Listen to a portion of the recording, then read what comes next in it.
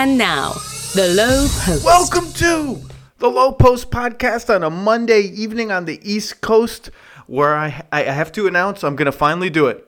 Going to dip my toe, with all due respect to the podfather, Bill Simmons, we're going to dip my toe into NBA win total over-unders. The gambling monster has eaten me, although I do not gamble on sports, cannot gamble on sports, would not condone gambling on sports. It's just too fun, and in my defense, Mr. Simmons, my old boss, I think I'm the last NBA podcast to embrace the NBA over-unders gimmick. We're not going to do all 30 teams here. We're just going to do a sampling. We're just going to do a sampling with Kevin Pelton of ESPN. How are you, sir? I'm doing well. Welcome to the gambling space, Zach. You know, it's actually fun. You know when you embrace a new activity? I shouldn't say that. You know when you embrace the idea of a new activity or a new realm of knowledge, and all the things that people take for granted about it are like really brand new and appealing and exciting to use. So that's me. I'm like a kid in a candy store. I'm looking at these over-under lines. I'm like, whoa, these are tough.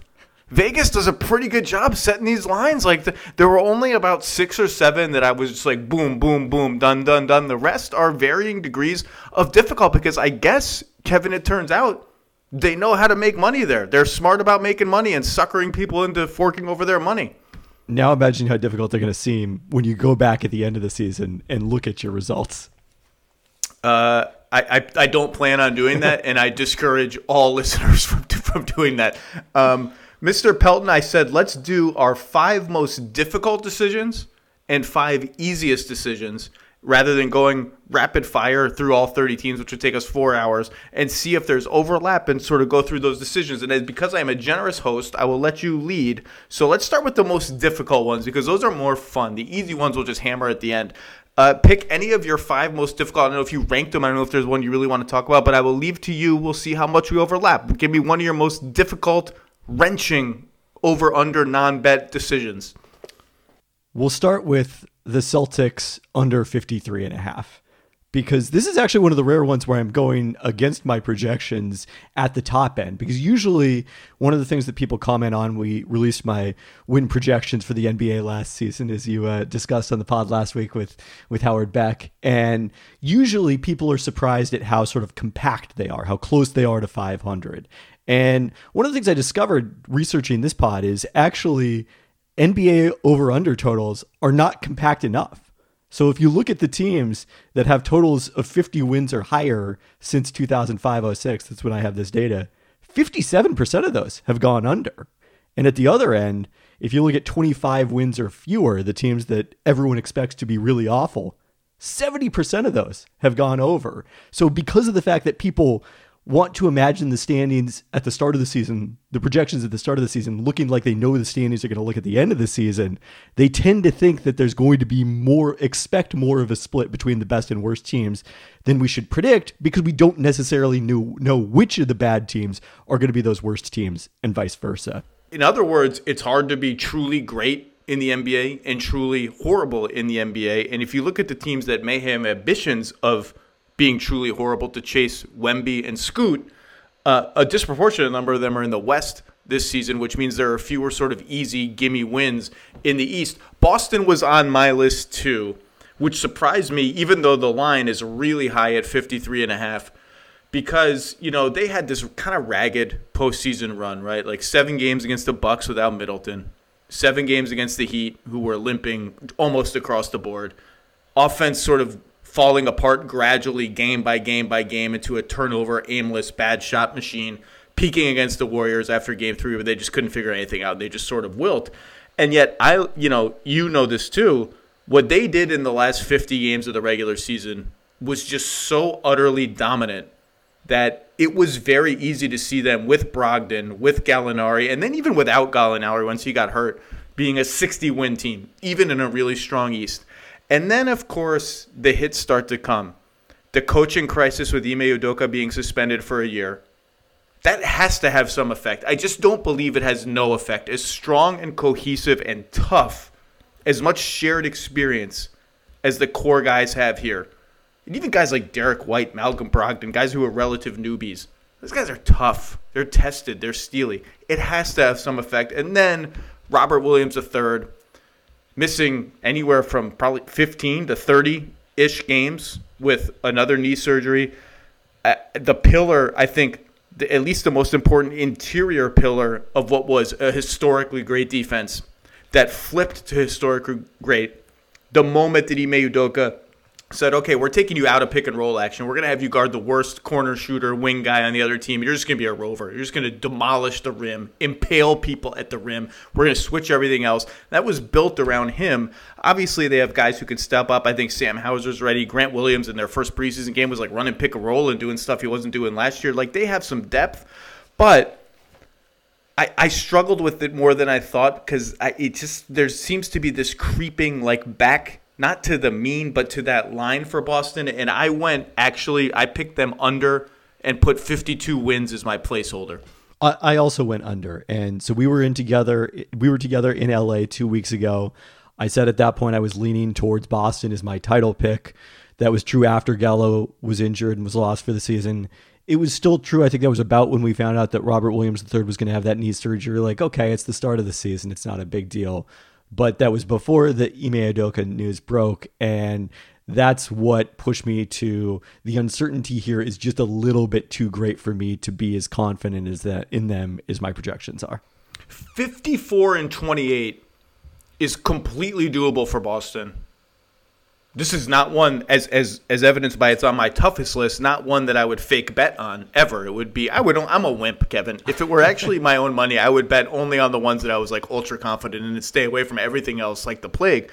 Wouldn't surprise me if they got to 57-25. 60 would surprise me, and 50 I mean, every team is sort of one injury away from 5 wins below expectations. Boston has already taken a big injury, maybe 2 if you count Gallinari, who was never really there. It just seems like there are a little bit more scenarios where they go slightly disappointing than they are supernova 55-plus win team. But great team, and I still think they're right in the thick of the title pick. And as we talked about on those podcasts you mentioned a couple weeks ago, I did and still am picking the Bucks to win the championship this year. And as we can just spoil that one now, that was an easy over for me at 52.5, despite of everything you're going to say about health and the bench is a little old and they'll take the regular season easily. I'm going over 52.5. I think Giannis is coming to kill everybody this year. So that was an over for me. I went under on them for the reasons you just explained that I was going to say. I think I'm leaning towards them as my title pick. I think they're going to be an awesome playoff team, but they were under this last year.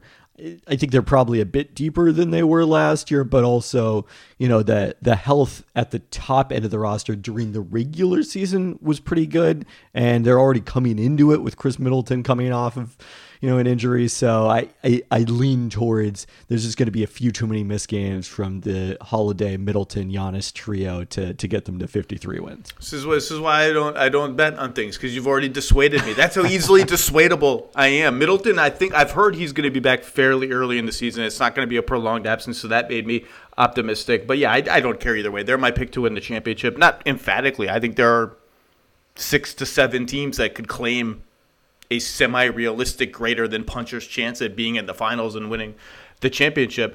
Any further thoughts on Boston? I mean, I remain super optimistic about their championship equity, but that win total is just high. Yeah, I reserve the right to change my mind if Fiondu Kabengele continues looking great in the preseason after his strong summer league run. Oh boy. I mean, look, if Australian teams are going to come in here and shoot the lights out against Phoenix, you might as well just bet them to be under 500. Okay, KP, go to another one of your 5 hardest over-unders now that the Celtics are done.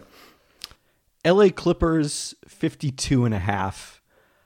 I think just because of the question of, we've talked a lot about, how many games we're going to see Anthony Davis and LeBron James and what that says about the Lakers' floor for this upcoming season. Haven't necessarily had as much of that same conversation about the Clippers, in part because they're in a territory where if they finish 3 or 4 games under their expectations, that's not as big of a deal. Maybe they're the 5th or the 6th seed or something like that. That's fine. But as deep as they are, that's the other reason probably we haven't had this conversation, is that they go 11, 12 deep in NBA rotation caliber players, which is, why I'm seriously considering picking them to win the championship, as I know you have as well. So, but those guys, as good as they are, we saw last season when Paul George was out of the lineup, they were 24 and 27 because they just didn't have that offense creation. So the questions are twofold to me. Number one is, how much of Paul George and Kawhi do you have on the court at all times to do that?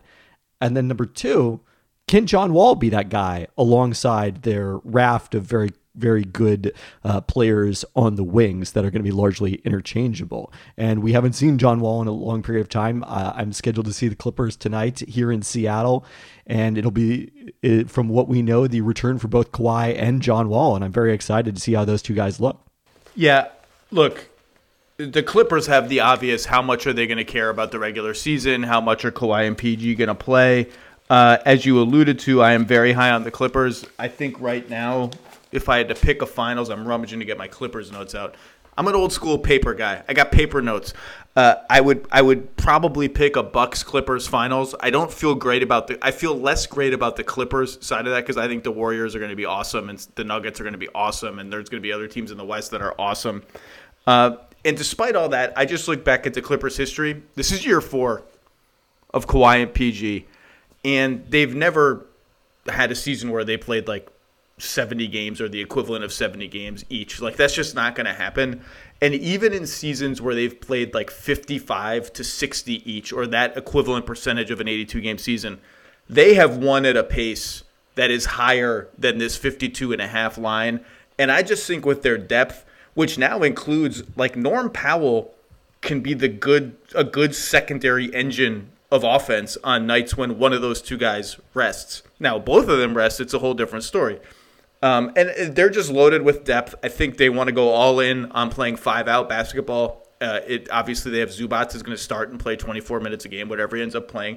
They're just loaded with guys who can play that way. I've talked a lot about how I think John Wall's a great fit for that system. So they were not one of my hard ones. They were not one of my easy ones either, but I did go over and put 53 wins. And by the way I did this what I think is properly. I didn't just go like over, under. I made sure I had an equal number of split almost between overs and unders. I had 16 overs, 14 unders, and then I kind of put a placeholder amount of wins in based on whether I went over or under, with the idea that I wanted to be right at or within 2 or 3 wins of 1,230, which is the total number of wins in the NBA, and I was right there. So I went a little bit over for the Clippers. Understand why you would be cautious, but that's my Clippers thoughts. We don't even know who their starting 5 is going to be. I mean, I think I have a good idea who is going to be, and I don't really even care other than the 2 guys, and that's it, really. Right. I mean, I think the most interesting thing about the Clippers rotation, you mentioned them going all in on, these smaller lineups. Moses Brown, I think, has a good chance to make this team. He started their first preseason game the other night with Ivica Zubac out, was ahead of Moussa Diabate, who they picked in the second round, is on a 2-way. So I think he's probably going to make the team, and he's got a chance to play a little. And if he does, probably very productive in a similar role, different skill set, but similar role to what Isaiah Hartenstein played last season for them. Don't you dare compare any backup center to Isaiah Hartenstein. Fair. Don't you dare. By the way, I'm over on the Knicks 39.5. I'm over Speaking on them, of Isaiah Hartenstein.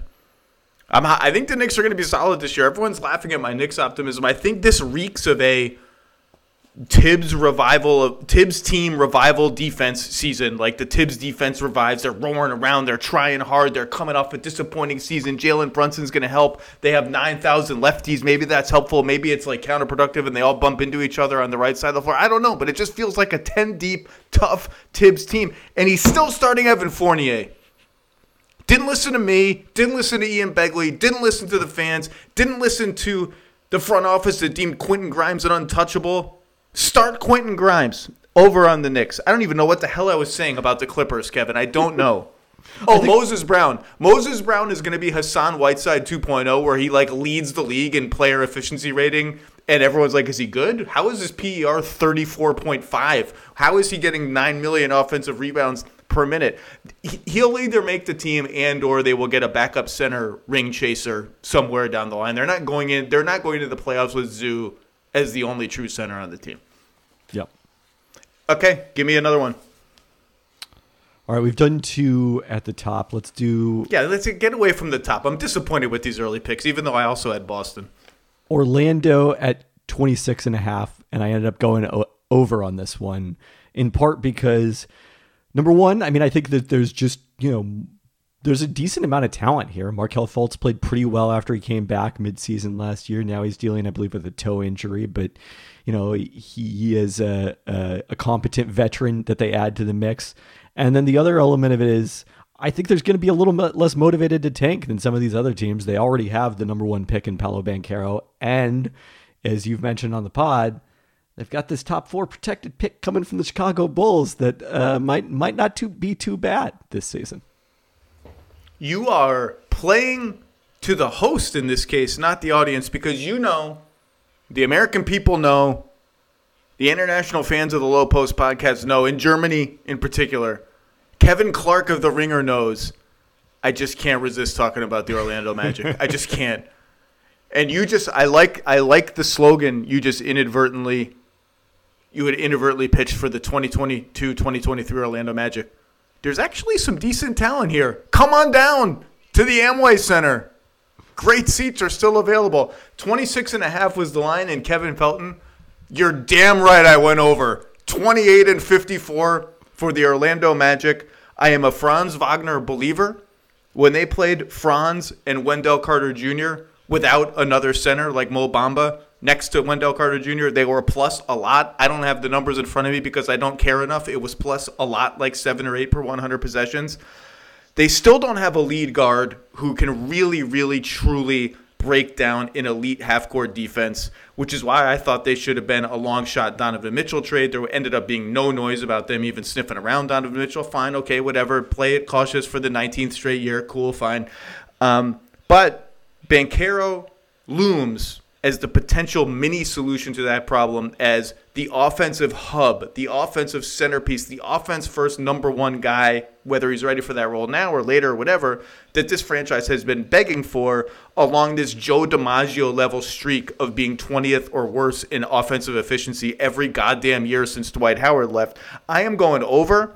I believe in Wagner and what he showed in Eurobasket. I think, we'll see what the Terrence Ross, Gary Harris stuff ends up being if those guys come off the bench, if they're traded down the line. Jonathan Isaac is doing things on a basketball court again. Suggs is going to have a bounce back year because he can't bounce down. He's going to bounce up. And like you said, I think they're going to try. Despite their kind of caution as a front office, I do think they are under some pressure to actually show some progress this year. So I think they're going to try. I think they're going to go all out. And between them and the Pistons, who are on my list, I think one of those teams, if not both, are going to find their way into the back end of the play-in race, maybe with like 15 games left in the season. And if you told me right now, I'd actually like your opinion on this. I think one of those teams is going to finish ahead of Washington or Charlotte.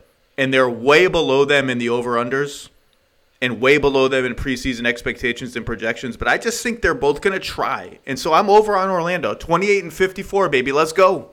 Yeah, Detroit was another interesting one because of the fact that they actually had the lowest win projection of any team in my projections, and that I don't think matches with the conventional wisdom that they are the team of this group that was in the top 4 of the lottery last year that's closest to contending because of how well they played at the end of last season, building around Cade Cunningham, and then the fact that they went out and added a bunch of vets, Alec Burks and Nerlens Noel in a salary-motivated deal with the Knicks, but Bojan Bogdanovic in a deal that ostensibly, I think it made sense for them as possibly just an asset play since they got Bogdanovic so cheap and they can flip him at the deadline.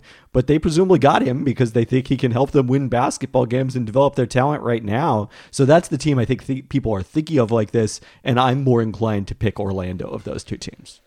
That's fine. So Detroit, we might as well do Detroit now because Detroit was on my hardest list. 29.5. 29.5. So you're betting on them to go 30-52. So I think they won 20 games last year. I mean, I really wanted to. Part of my optimism in Detroit relative to those projections is I just buy Cade Cunningham. And you can read all this stuff about how Cade Cunningham was really inefficient for a number 1 pick. Really inefficient compared to other sort of draft picks of that pedigree and level. And I just don't care because I know how he trended as the season went on. I know what he looks like when he plays, and he's exactly the ingredient that I said Orlando has been missing all these years. A guard, a point forward, a point whatever you want to call him, who can break down top-level defenses. And if you surround him with Sadiq Bey, I think will turn into a good shooter. He's a pretty good shooter. He's been up and down. Needs to kick the Carmelo Anthony stuff that he was doing at the end of last year. Bogdanović is a great shooter. Isaiah Stewart, we'll see. I keep hearing about the Isaiah Stewart three-point experience. We'll see. Jaden Ivey, to me, is the wild card both this year and long-term. I think Cade is going to be an all-star, like a regular all-star. The other guy, I mean, we'll see how Duren looks, who they loved. I mean, they had Duren rated really high on their board, from what I heard. We'll see what he develops into. There's some other pieces here. You know, Killian Hayes is still kicking around. They love the Livers kid. I think he's going to be a part of their rotation this year. But Ivy, to me, none of those guys like are number 2 stars in 5 years, I don't think, on a good team. Ivy is the wild card who maybe he develops into that guy. Everyone has said the fit between him and Cade is going to be really fun. The shooting piece notwithstanding, we'll see how that goes. I just looked at this team and I looked at the level of experience. Aside from Bogdanović, it's a really inexperienced group. The bench is going to take some work for Dwayne Casey to figure out the right rotation, particularly if Killian Hayes is just a bust, and we'll see. I went under. 29.5 is too high, and I went under, but I really wanted to go over, and I think they've got something really fun kicking around in Detroit. And I think we're going to see them switch everything defensively this season from what they did at the end of last season and what I've heard. I think they're pretty decently built to do that, and I'm interested to see how that works against really good teams now that they are starting the season knowing, okay, Isaiah Stewart looked pretty well as the 5-man in that scheme. Everyone else is pretty built to do it. We're going all in, and we're gonna do it as our scheme. I'm interested to see how that looks. Yeah, to me, Duren is the most interesting part of that, whether he can keep up in the same way as Stewart, especially if you are trying to ever play the two of those guys together, since you've also got Noel in the mix for minutes at center there, which they did in Summer League. Stewart played the 4 during Summer League, was shooting a lot of threes and making many of them. It was everything that was advertised to you, that experience. But just he's very mobile for a 7-footer. It's just hard for any 7-footer, I think, to do that and play in that kind of scheme. I'm going to give you one more of your hard ones before I hijack the discussion and force you to talk about one of mine. Let's say Philadelphia over 50.5. Ooh. So I went over, as I said, but it was a difficult one for me just in terms of, the biggest issue I think was Joel Embiid last year, career highs in games and minutes. They go 51 and 31, barely over this. I certainly think they're a better team, but can we count on Embiid at quite that same level that we got last season? Or, is it reasonable going into the season to expect that he'll miss a little bit more time? Even granting that some of the time he missed last year was not due to injury. It was actually due to a relatively early, relatively long stay in health and safety protocols. They were on my easy list. Over 1,000,000 times out of 1,000,000, I would fake bet my own money on it. 50.5 is going to be nothing for these guys if Harden and Embiid play, let's say, 130 games combined. I've talked a lot about the Sixers. I went on the Rights to Ricky Sanchez last week and let them make fun of me over and over again for a million different things about myself, which is totally fine. I love those guys. There are 3 reasons to disqualify this team as a true blue inner circle title contender. Okay? Number 1, Joel Embiid gets hurt all the time in the playoffs. Well, they're all fluke injuries. I don't know what to do with that. So I'm shoving that to the side. Number 2, they start 2 different types of defensive liability at guard in Tyrese Maxey and James Harden. Easy prey for the hunting apex predator wings, the Giannis's, the Jaylen Browns, the Jason Tatums, the Durants, the guys you've got to get through. We're going to call that guy up, pick and roll, boom, switch, exploit, rinse, repeat. No team is perfect. That's what basketball is at the highest levels. It's mitigating your weaknesses. And those 2 guys are such good offensive players that what am I supposed to do? Take them off the floor? Harden is a different kind of liability because he can switch, right? If you're going to play a switching scheme, he can actually do that. He's big and strong. Maxey, to me, has the tools to be a good defender. Long wingspan, quick, athletic. I don't see any. He's not going to be able to guard the guys that I mentioned, but I don't see any reason why you can't build a cohesive defense around him with him on the floor. And I just think offensively this team's going to be awesome. They're deep. They fortified the bench with guys that we've talked about ad nauseum. I think they're going to win a lot of regular season games, way more than, well, not way more, but easily for me to go over this.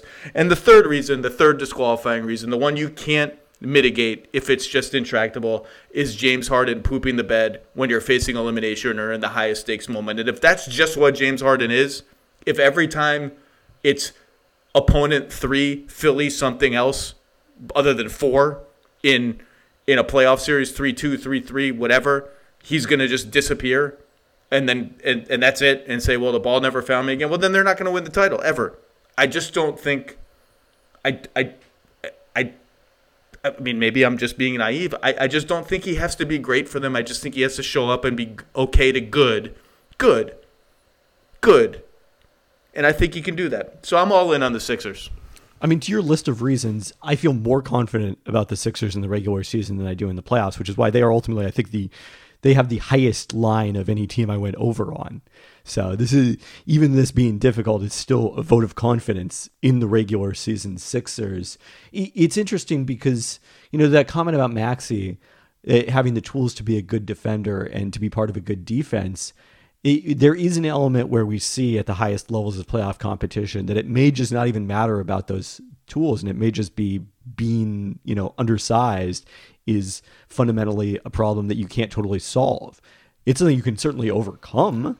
You have to solve it on a team level. He's not going to grow 6 inches and weigh 250 pounds and be PJ Tucker. You have to solve it by being a great offensive team, and B, being a good help and recover team. Like, we've seen teams win championships with really bad defensive players as part of their core starting lineup. But it's interesting because you sort of got to the defensive weaknesses of Harden and Maxey don't quite fit together. And same with Harden and Embiid, where we know that Harden can be part of a championship caliber defensive scheme if you're switching everything. And they've gotten a lot of other pieces now that can do that, with PJ Tucker and Daniel House, who are part of that exact scheme in Houston, as well as DeAnthony Melton. But there's still, as long as Embiid and Maxey are on the court, you're not going to want to switch everything if you're Philadelphia. Passion, drive, and patience. What brings home the winning trophy is also what keeps your ride or die alive. eBay Motors has everything you need to maintain your vehicle and level it up to peak performance, from superchargers, roof racks, exhaust kits, LED headlights, and more. Whether you're into speed, power, or style, eBay Motors has got you covered. With over 122 million parts, 122 million for your number one ride or die, you'll always find exactly what you're looking for. And with eBay Guaranteed Fit, your part is guaranteed to fit your ride every time or your money back. Because with eBay Motors, you're burning rubber, not cash. With all the parts you need at the prices you want, it's easy to turn your car into the MVP and bring home that win. Keep your ride or die alive at ebaymotors.com. Eligible items only. Exclusions apply. Warm up with the hottest games live with Vivid Seats. No matter the sport, Vivid Seats wants you to get to the games you love. Plus, with Vivid Seats Rewards, you can score free tickets, surprise seat upgrades, an annual birthday discount. Everyone loves that. And more. They're the only ticket company in the game that rewards fans for every purchase. As the official ticketing partner of ESPN, Vivid Seats is offering you, that's you, $20 off your first $200 ticket purchase with code LOW. That's code LOW, L-O-W-E, my last name, the name of this podcast. Visit vividseats.com or download the app today. Vivid Seats, experience it live. I don't know how many of your hard ones we've done, but I'm going to now transition to a couple of mine that I just am just required by my own brain to get your opinion on. The Brooklyn Nets, 50.5. Won at a 54-win pace, I think, in games Durant played last year. Have 3 stars. Well, I mean, we know what they have. They're going to play Simmons at the 5 a lot. They got a lot of shooting. They only have Claxton as a real center, unless you include Sharp and Markieff Morris. Blah blah blah blah blah. 50.5 for a team with Durant and 2 guys who have made All NBA in relatively recent seasons, and I say that knowing what they have also done or not done in relatively recent seasons, as recently as last season. In fact, that's a low line for a Kevin Durant team with 2 guys that talented as the second and third best players on the team.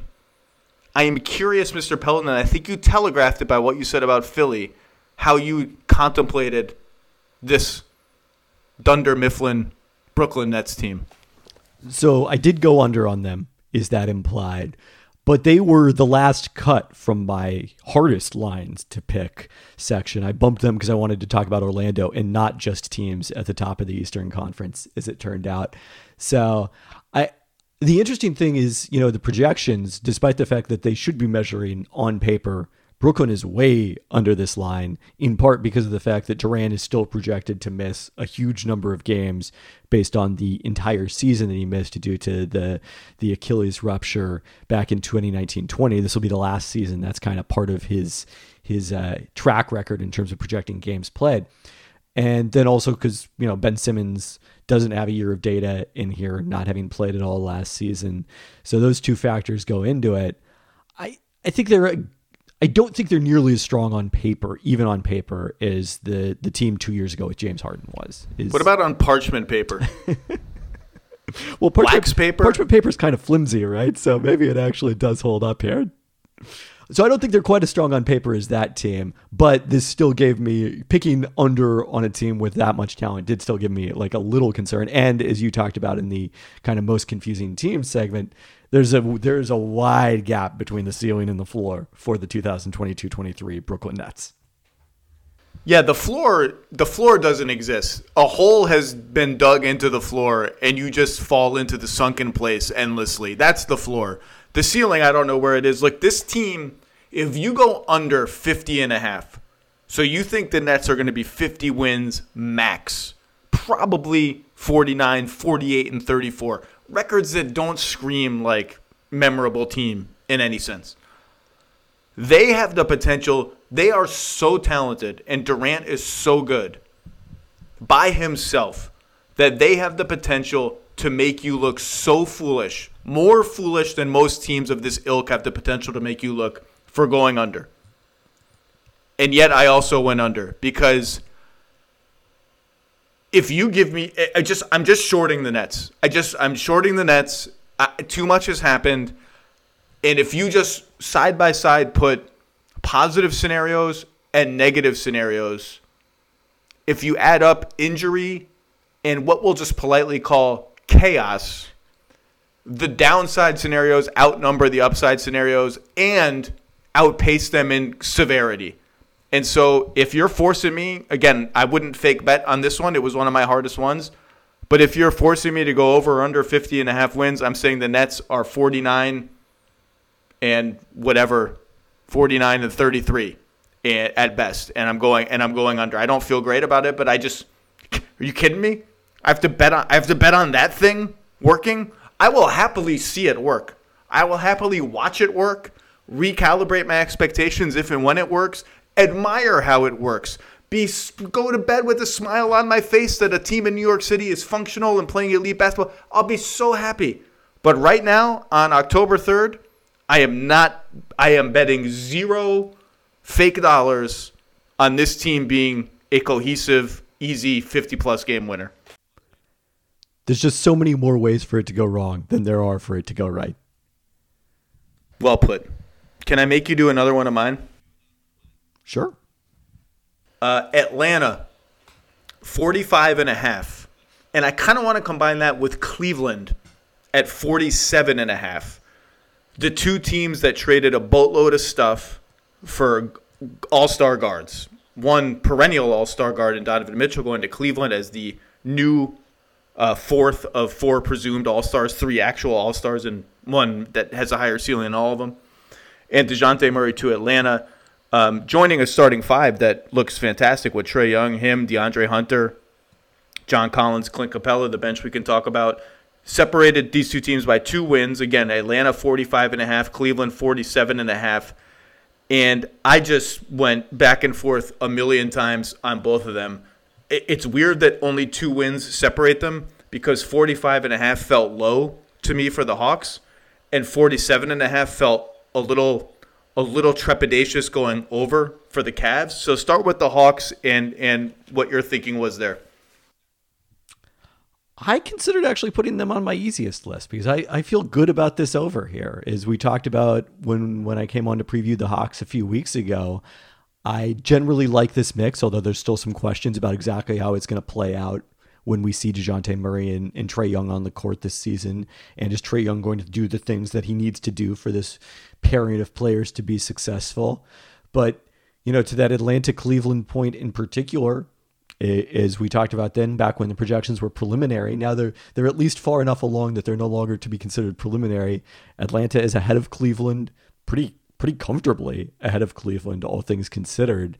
And so to me, Cleveland was a pretty clear under, and Atlanta was a comfortable over. I did the same and felt good about neither. I went barely over for Atlanta and penciled them in at 46 and 36. And barely under for Cleveland and penciled them in at 46 and 36. So I split the baby a little bit. The Bogdanovic, not, let's say recovering from injury makes me nervous for a Hawks team that is not really like overflowing in depth. But again, I like that starting five. I like the staggerability, a word I just made up, of Trae and DeJounte.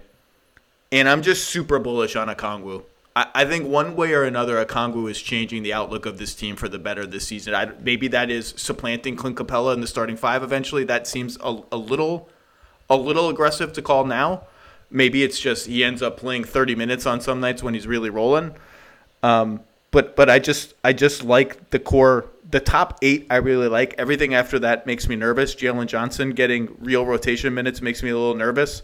But I like the top 8 well enough to go barely over.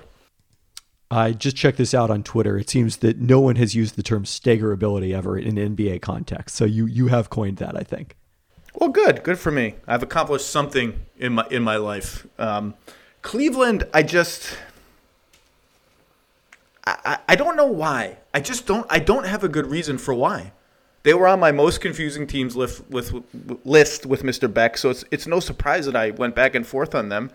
48 wins is a lot of wins in the East. There just aren't a lot of easy wins in the East. 48's a lot for a team that just added a huge new ingredient. I don't really have any worries about like Mitchell and Garland are going to somehow take away from each other, particularly because there's natural staggerability built in. I just don't worry about that. I think what it is it's just a lot going on. It's a lot to sort of figure out on the fly. The expectations are really high. And until Rubio comes back, I'm like a slightly nervous about the bench beyond Love and presumably LeVert if he doesn't start, and Dean Wade if he doesn't start. Who knows who they're going to start, Okoro, whoever at that spot at the 3, which is the gaping hole on the team that I'm also not that worried about. I mean, Osman's all right. I guess it's just 48, 49. You're getting towards 50 win territory. They could get there.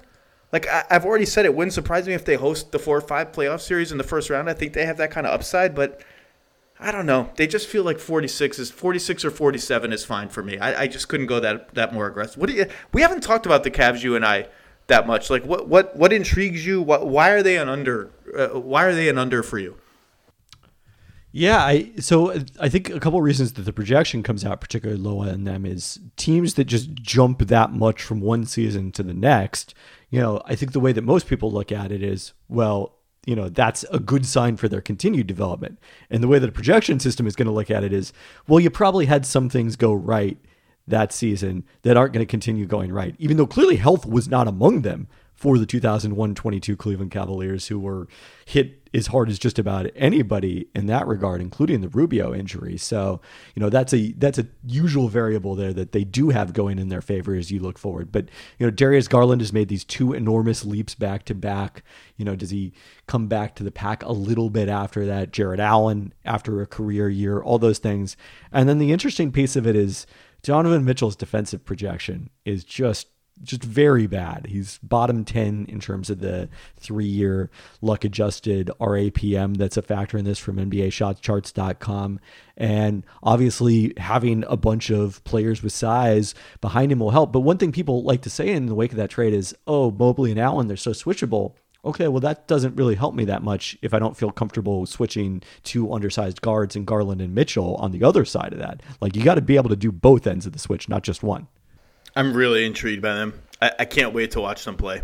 I love Garland, and I am over the moon with Mobley. And the other, I mean, Mitchell's awesome. Jared Allen was legit. It was a legit all-star season for him last year. I just something ineffable leaves me it's just too aggressive for me to go over. You have any so before we move on to the easy ones, I do have to say, again, as a rookie to this exercise, the oldest rookie in NBA betting history, by the way. You're I'm the Andre Ingram. Yeah, that's even a better one. The Prigioni of this. I just have no idea what to do with the worst teams. San Antonio, Oklahoma. San Antonio's at 22.5. I mean, that is like, holy smokes. And yet I think they are the worst team in the NBA. We're going to get to them. Okay. Utah has a bunch of actually good players. I have no idea how long they're going to be on the team. Many of them do the same thing, which is to dribble and shoot. Houston, where's Houston? 23.5. Love Houston long term. Love. It's got a lot going on there. Young teams are really bad. Indiana, are they going to trade the veterans at some point? Talked about the Lakers trade last week with Howard Beck, the theoretical Lakers trade. If they do, I mean, that is worst team in the NBA potential too. Have no idea what to do with any of those.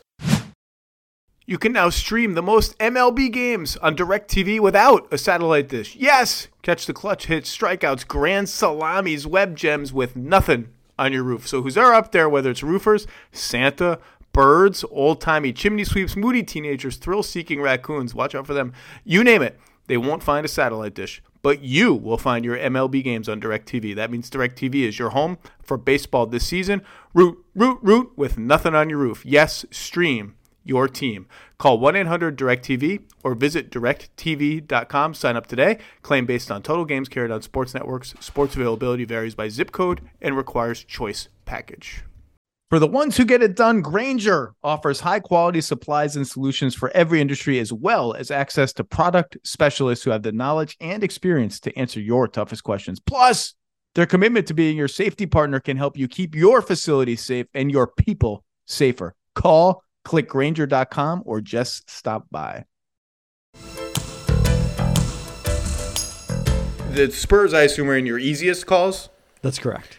Let's transition then to easiest calls and sell me on what I presume is a Spurs over, because the line is so low and you're going to tell me that Pop is going to squeeze every ounce out of this group, where I guess Trey Jones is the only traditional point guard on the roster, and we're going to see a lot of point primo going on. Like, sell me on how that is going to work offensively. I mean, I love Vassell. Keldon Johnson just rampaging to the rim, shot to three pretty well the last couple of years. Love him. But the lack of a primary creator, I feel any faith in makes me want to actually go under, despite the fact that this line is so abysmally low. So sell me, KP. Yeah, I mean, I think that and San Antonio's desire to have the number one pick this year are probably the two reasons they're this low. I mean, the sell starts, like I said, with the stat about teams that have totals that low actually tend to go over the comfortable majority of the time. That there's something about this that, you know, the market isn't quite able to assess correctly. Even though we know some team is going to win 20 games, it's probably going to be a team that has a lot of injuries, not necessarily whoever projects as the worst on paper. And I don't think San Antonio has the least talent in the league. They have maybe the least exciting talent because, you know, Keldon Johnson and Jakob Poeltl, those aren't guys who are going to be, you know, developing into all-stars down the line the way that we hope that Houston's young players are going to do, or Detroit's or Oklahoma City's. But today, other than, you know, Shai Gilgeous-Alexander, those guys are better than the players on those teams. And unless they just don't play a lot of minutes, I think they're going to be okay. The other piece of this is Trey Jones actually played pretty well last season as a starter for them down the stretch. I don't think he's obviously, you know, one of the weaker starting point guards in the league, but I think it's the lack of a point guard besides him that's the issue more than Trey Jones himself. Fair. I tip my cap. A starting five with Vassell, Keldon Johnson, and Jakob Poeltl shooting 30% from the line, but let's just leave that aside. That's like you're 60% of the way towards what we will call a competent NBA starting five. Maybe Trey Jones is one of the other two. Maybe Josh Primo is, along with Trey Jones, or separately. Maybe Sohan, the kid they just drafted, who everyone says I'm gonna love. You know, a fascinating thing about Sohan, I didn't see their game yesterday, but I saw the highlights, and he seems to be leaning totally into the Dennis Rodman comparison in terms of hair color. He's wearing number 10 for the Spurs, and also seems to be wearing shorts the same size as Dennis Rodman's were in 1995. I'm all for everything you just said. I'm all. The Spurs are going to win 35 games. I'm in. They're going to fail to tank. They're too good. That's it. Okay, give me another one of your easy calls. Well, I also had in here another team you mentioned in that group, the Indiana Pacers at 23.5 also isn't over. Last season, they won 25 games, and I think that's a big reason that their total was so low is people are looking at this as saying, well, they're not as good as they were last year. We got to subtract from where they were last year. But their Pythagorean record was actually a much more respectable 32-50. So they've, in terms of caliber of play, they've got more room to go down to 23. It might be the first Pythagoras. Is he Greek? The Greek mathematician Pythagoras? Yeah, I believe so, yeah. On this podcast. What's the Pythagorean triangle? Is that the same as the 3-4-5 triangle? That is an example. I mean, all triangles, I think, are all right triangles. Yeah, all triangles are Pythagorean. Yeah, I think. Boy, oh boy. I just know, you know what I know about math now? In the year 2023, removed from getting a 3 on my AP calculus exam in 1995, a test that I bombed so badly, I just drew a picture for one of the answers because my case of senioritis was so severe. The word isosceles is really, really fun. Isosceles. Good word. Good word. I would agree with also, that. Also, vertical angles are congruent is just a critical step in any geometric proof. I still think about vertical angles are congruent. Okay. What team we're talking about? The Pacers? Yes. This is a case of just if they trade Hield and Turner or one of them, I just think they're going to be terrible. I mean, they just don't have a lot of. I mean, I love Halliburton. He's going to be in my 5 most intriguing players column. Yeah, you know. I mean, it's also a question of how early they trade one of those guys. Because if it's February, that just can't have that much effect on your record. Whereas if it's December 15th, it can do a lot more. Look, whether they're really bad, kind of bad, unwatchable bad, they're going to be bad. So that's great. You went over on the Pacers. You've predicted them to win between 24 and 28 games. Congratulations. Grow the corn. Awesome. Pacers win. Let's go. Can you pick an interesting team now? Apologies to the Pacers. Again, Tyrese. I just talked to Rick Carlisle 3 hours ago about Tyrese Halliburton. He's going to be in a column next week or whatever it's coming out. I'm interested in the Pacers, just not right now. Before the geometry teachers come after me, it's a right triangle that the Pythagorean theorem applies to. It's strictly right triangles. I did have that somewhere deep in the recesses of my brain. Well, I think there's a couple of these that are probably on both of our lists. And I guess let's go with the Toronto Raptors, a line of 45.5 wins. Bang the over. I couldn't throw my loonies and my toonies, my fake loonies and toonies on that one enough. I frankly just don't understand how it's 45.5. The Raptors won 48 games last year. I think they were 18th in offense and 9th on defense. They gradually ascended to become the kind of defense just hellacious, switching, mean, taking the ball from you like a schoolyard bully, winning the turnover battle game, winning the offensive rebounding game on the other end to overall win the possession. Just nasty. They retain everybody, which still leaves them without a backup point guard to Fred VanVleet, which I think is, if that's the issue you want to pick at, like that their ceiling on offense just isn't going to be very high. That's the issue, but they retain everybody.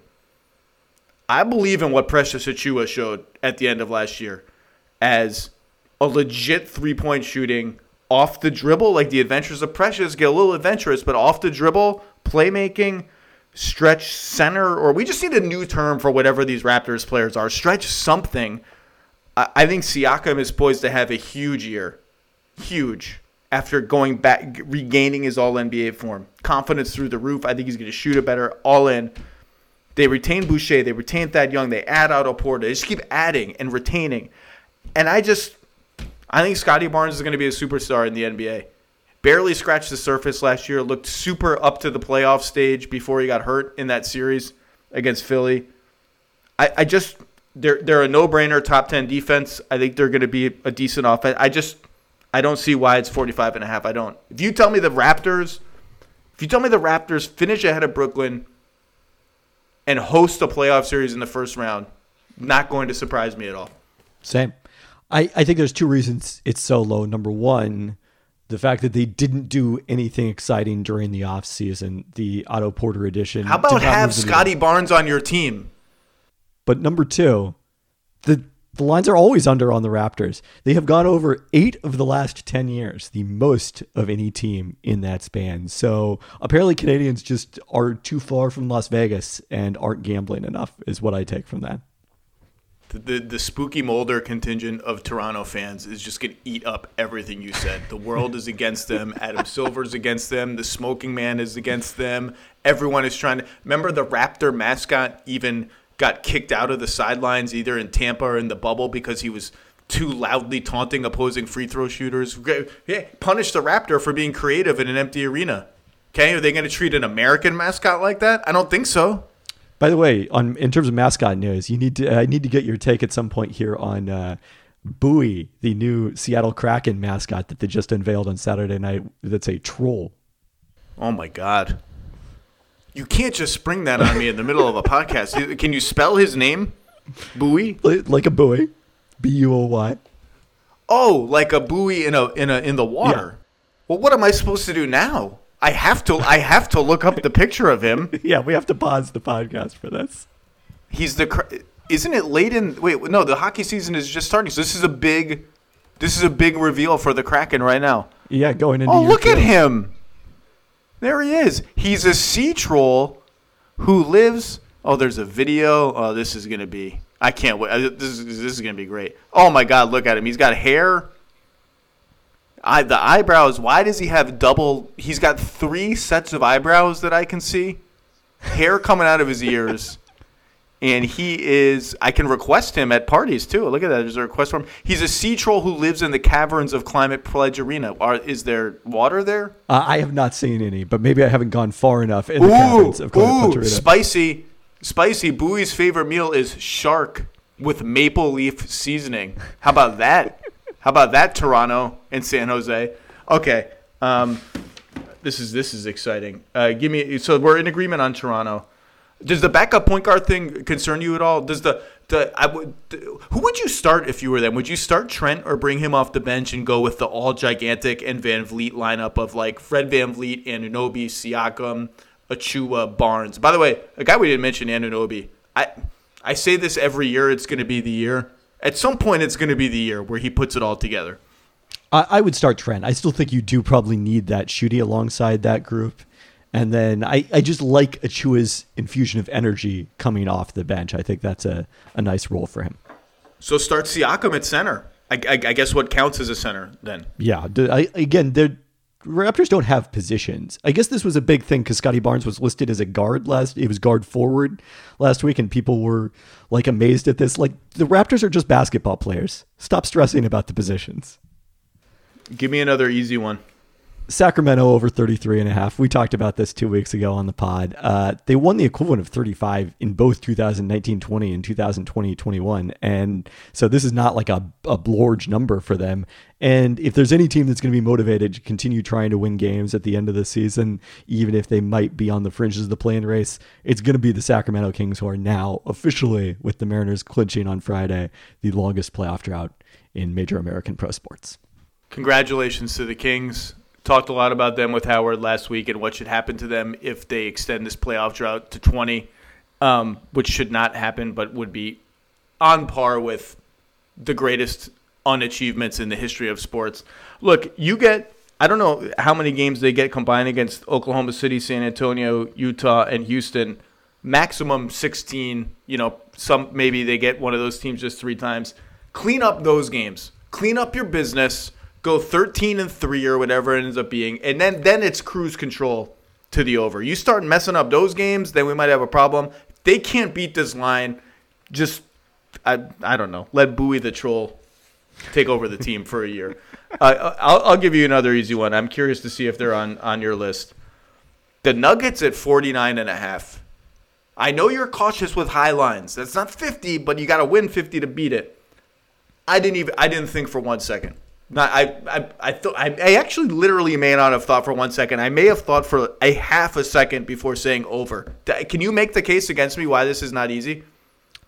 I mean, I had them as over. I guess, look, you got Jamal Murray coming back from an injury. Michael Porter Jr.'s, health still, I think, a long-term question mark even after the back surgery he had last year. So I think those two are the factors. But, again, we've seen them without those two guys for an entire season, and they still basically won this amount of games. So they are probably a pretty safe over pick, although I do have a little concerns with the depth at point guard. How are we convinced Bones Highland is a point guard, I guess is the question. I guess I'm convinced that I don't care. Maybe I should care more than I do. I get what you're saying. He's a gunner. He's not an organizer quite yet. If I play my cards right, I have another fulcrum on the floor with him. Michael Malone has been hesitant to stagger that way at times in the past couple seasons. It's driven me a little crazy, even though he's playing the long game by doing that, and I understand that. I'm not that concerned about it. I'm just not. One more argument. They signed DeAndre Jordan on the first day of free agency. Well, I'll tell you what. I'm sure you've heard it, read it, and I've made some calls the last few days. The Zeke Naji stuff is real. He is maybe the story of their camp other than Murray coming back after 500-something days away and MPJ making his way back from a back injury. I don't know what that means, if they're actually going to make Zeke Naji the backup 5, if he can even play sometimes with Jokic because he's so switchable and he shoots it pretty well. But it's interesting. It's interesting. Yeah, I mean, I just want to see him stay healthy. He was very promising last season when he was on the court. I just don't see any way these guys don't win 50 games if Murray and Jokic are healthy the entire season. I mean, they won. What did they win last year? 48? I think so, yeah. I mean, this guy, Jokic, is dragging these backups to 48 wins. I love the KCP fit. Love the Bruce Brown fit. Have talked with Adam Morris about how they have the potential, if they want to lean defense, to go Murray, Brown, KCP, Gordon, Jokic at key points of games. Love that lineup. Jeff Green's always useful to have around. I'm in. Now, let me ask you this. I'm doing my tiers column where I put the teams into groups, and my first tier is inner circle of championship contenders. You don't have to do anything to be. All you got to do is be healthy, and you're in. There's no development that needs to happen. There's no questions that need to be answered. You're in the inner circle. Where do you stand on the much debated notion of, can the Nuggets ever win it all with Jokic as their defensive center? Because that's the skepticism after what Phoenix did to them 2 seasons ago. And after, weirdly, the Warriors players came out of that series with more respect for Jokic, but the conventional wisdom, the Jokic skeptics came out saying, well, look what Steph Curry did to them. They just ran him ragged. 2 screens, 3 screens. Come on up. You're hiding there. Bring that guy up. Where do you stand on that? Yeah, our buddy Nate Duncan has probably been the president of this. You just need more defensive versatility out of your center to win 4 different playoff rounds than Jokic offers you, even if he's an underrated defender, certainly during the regular season. And I probably lean a little closer in that direction than you do. I not completely in that direction. I would never say they can't win a championship, certainly. But I do think I want to see them do it in a way that they haven't been able to, because they just haven't had enough around him since the 2020 run. Does the bubble mean anything to you? I'm not asking that facetiously. Does the fact that they came back to embarrass, frankly, the Clippers and make the conference finals in what was if you play that game 2 over and AD doesn't make that shot, that could be a long series. But he did make the shot. Is it just too far in the distance and too anomalous now? I think the Clippers part of it is potentially too anomalous, because that just didn't seem like a team that was playing the way that we know it was all capable. We all know it was capable of playing, and we saw it play in the playoffs next year. But the overlooked part of that is they did also come back to beat Utah in the first round, and that Utah team turned out to be, the best in the league in the regular season the next year. And it wasn't, it was a matchup that should have been particularly favorable for Utah, because Denver obviously wasn't going small, and yet, the defense wasn't great in that series, but they just had enough offense that they could overcome it. So I put probably more stock on the Jazz series than the Clippers series. Yeah, defensive versatility with your centers. I mean, I get it. Like, even Tristan Thompson was pretty versatile as a defensive center when the Cavs won. They won with Kevin Love on the floor against the same Warriors team we're talking about. I mean, the older version of it, the younger version of it, I guess is what I mean to say. It's not like Steph Curry was not dragging Kevin Love up into pick and rolls. And it just kind of reminds me of the Maxey Harden discussion in a way. It's like, okay, so what is Denver supposed to do other than just surround him with the best defensive talent possible, get creative with the coaching, and also have an unbelievable offense that's going to be a problem for whoever they come up against? I mean, they will not be at the top of my inner circle of championship contenders, but I'm just more bullish on their ability to. It's just you don't. There are no Draymond Greens. Draymond Green is one of one. Would you take Robert Williams over Nikola Jokic just for this purpose, depending on roster context? I mean, that's a crazy question, I realize, but he is more versatile. He is more switchable. I just think this is what basketball at the highest levels is. It's problem solving around sort of inherent roster construction stuff, and I think Denver's capable of doing it in part because they're such a brilliant offensive team. And the easiest way to go deep in the playoffs is to be really good overall, and Nikola Jokic gives you a great chance of being really good overall. Any other easy ones on your list? Well, the Los Angeles Lakers with a line of 44.5. Oh, I had them at 45.5 where I was looking. Okay, yeah. Yeah, I've also seen that, yeah. It's even easier if it's 45.5 to go under here. So a fun fact about the Lakers. They have averaged nearly 7 games under their preseason totals over the last decade. That is farther from the next worst team than number 29 is from number 22. In what is, I think, the clearest distillation of there being a Lakers tax due to the number of Lakers fans that gamble in Las Vegas in particular. Under. You went under? Under, yes. I did too. And I was working on 45.5, and I penciled in 44 wins, so I guess I'm under on 44.5 too. Look, I've said before, you give AD and Bron 120 to 130 games combined, I think the floor is pretty high because those two guys are so good.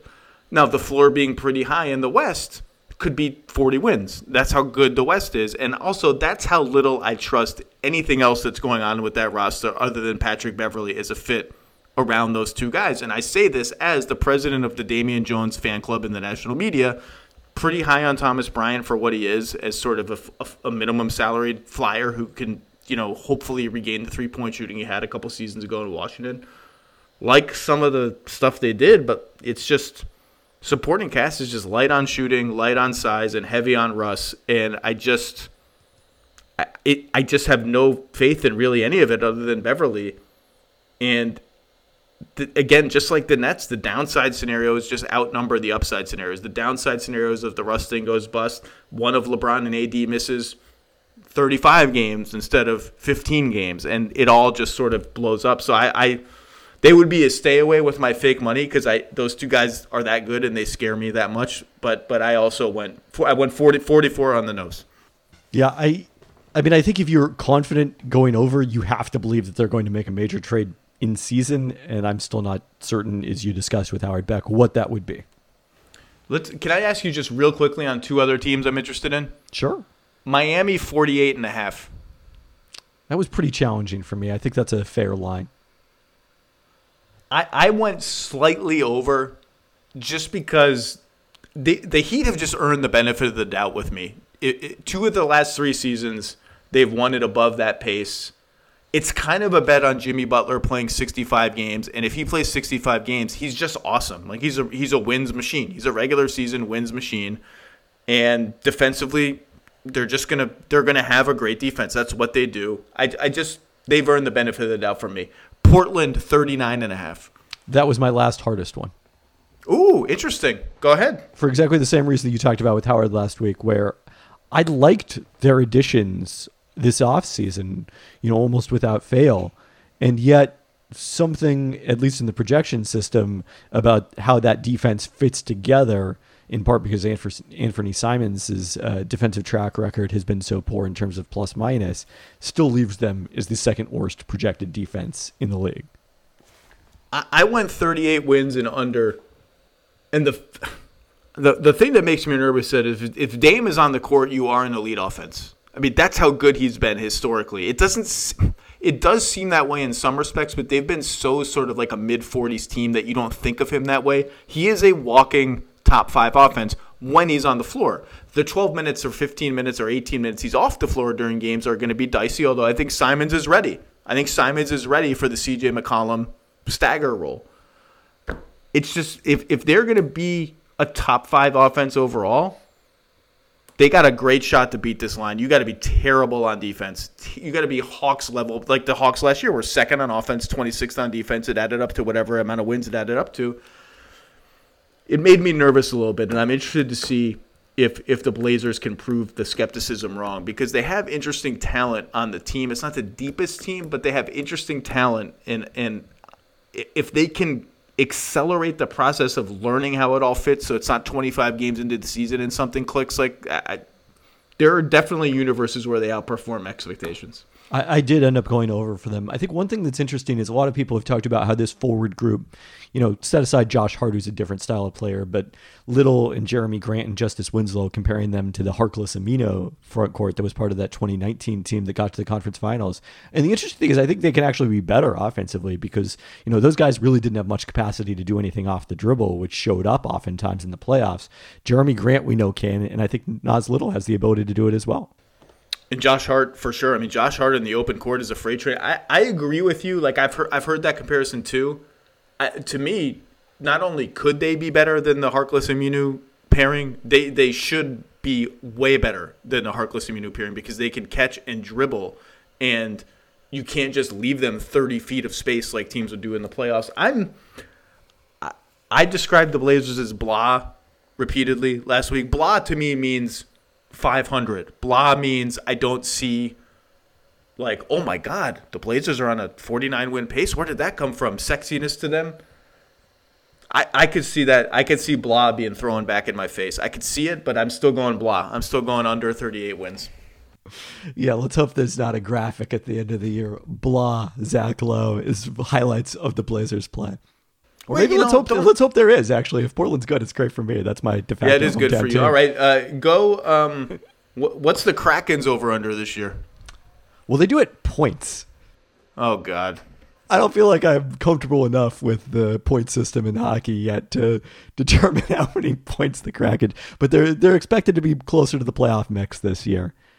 Made some additions. They ended up drafting a guy who was kind of considered the most talented player of the draft, but slipped to the 4th pick. It was one of those stories. So they're Jabari Smith Jr., I guess.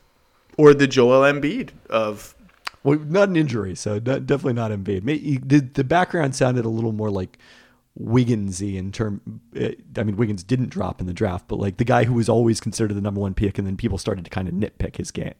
All right, Mr. Pelton, thank you for indulging me as usual. I will see you around the block somewhere. I don't know when we'll next cross paths. Maybe Portland. Maybe I'll come out and the Blazers will be 15-5 and I'll be embarrassed, but I'll come out and make a trip and we'll grab a little post-game beverage. That would be great. Hope to see you there.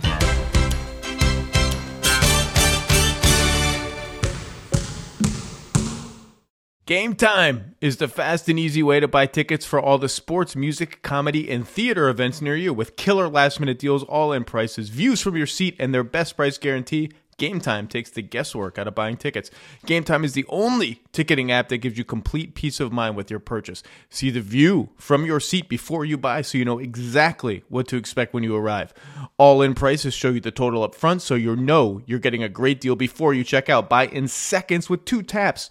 They're obsessed, Game Time is, with finding ways to help you save money on tickets. Find exclusive flash deals and sponsored deals on tickets for football, basketball, we like basketball here, baseball, concerts, comedy, theater, and more. Take the guesswork out of buying tickets with Game Time.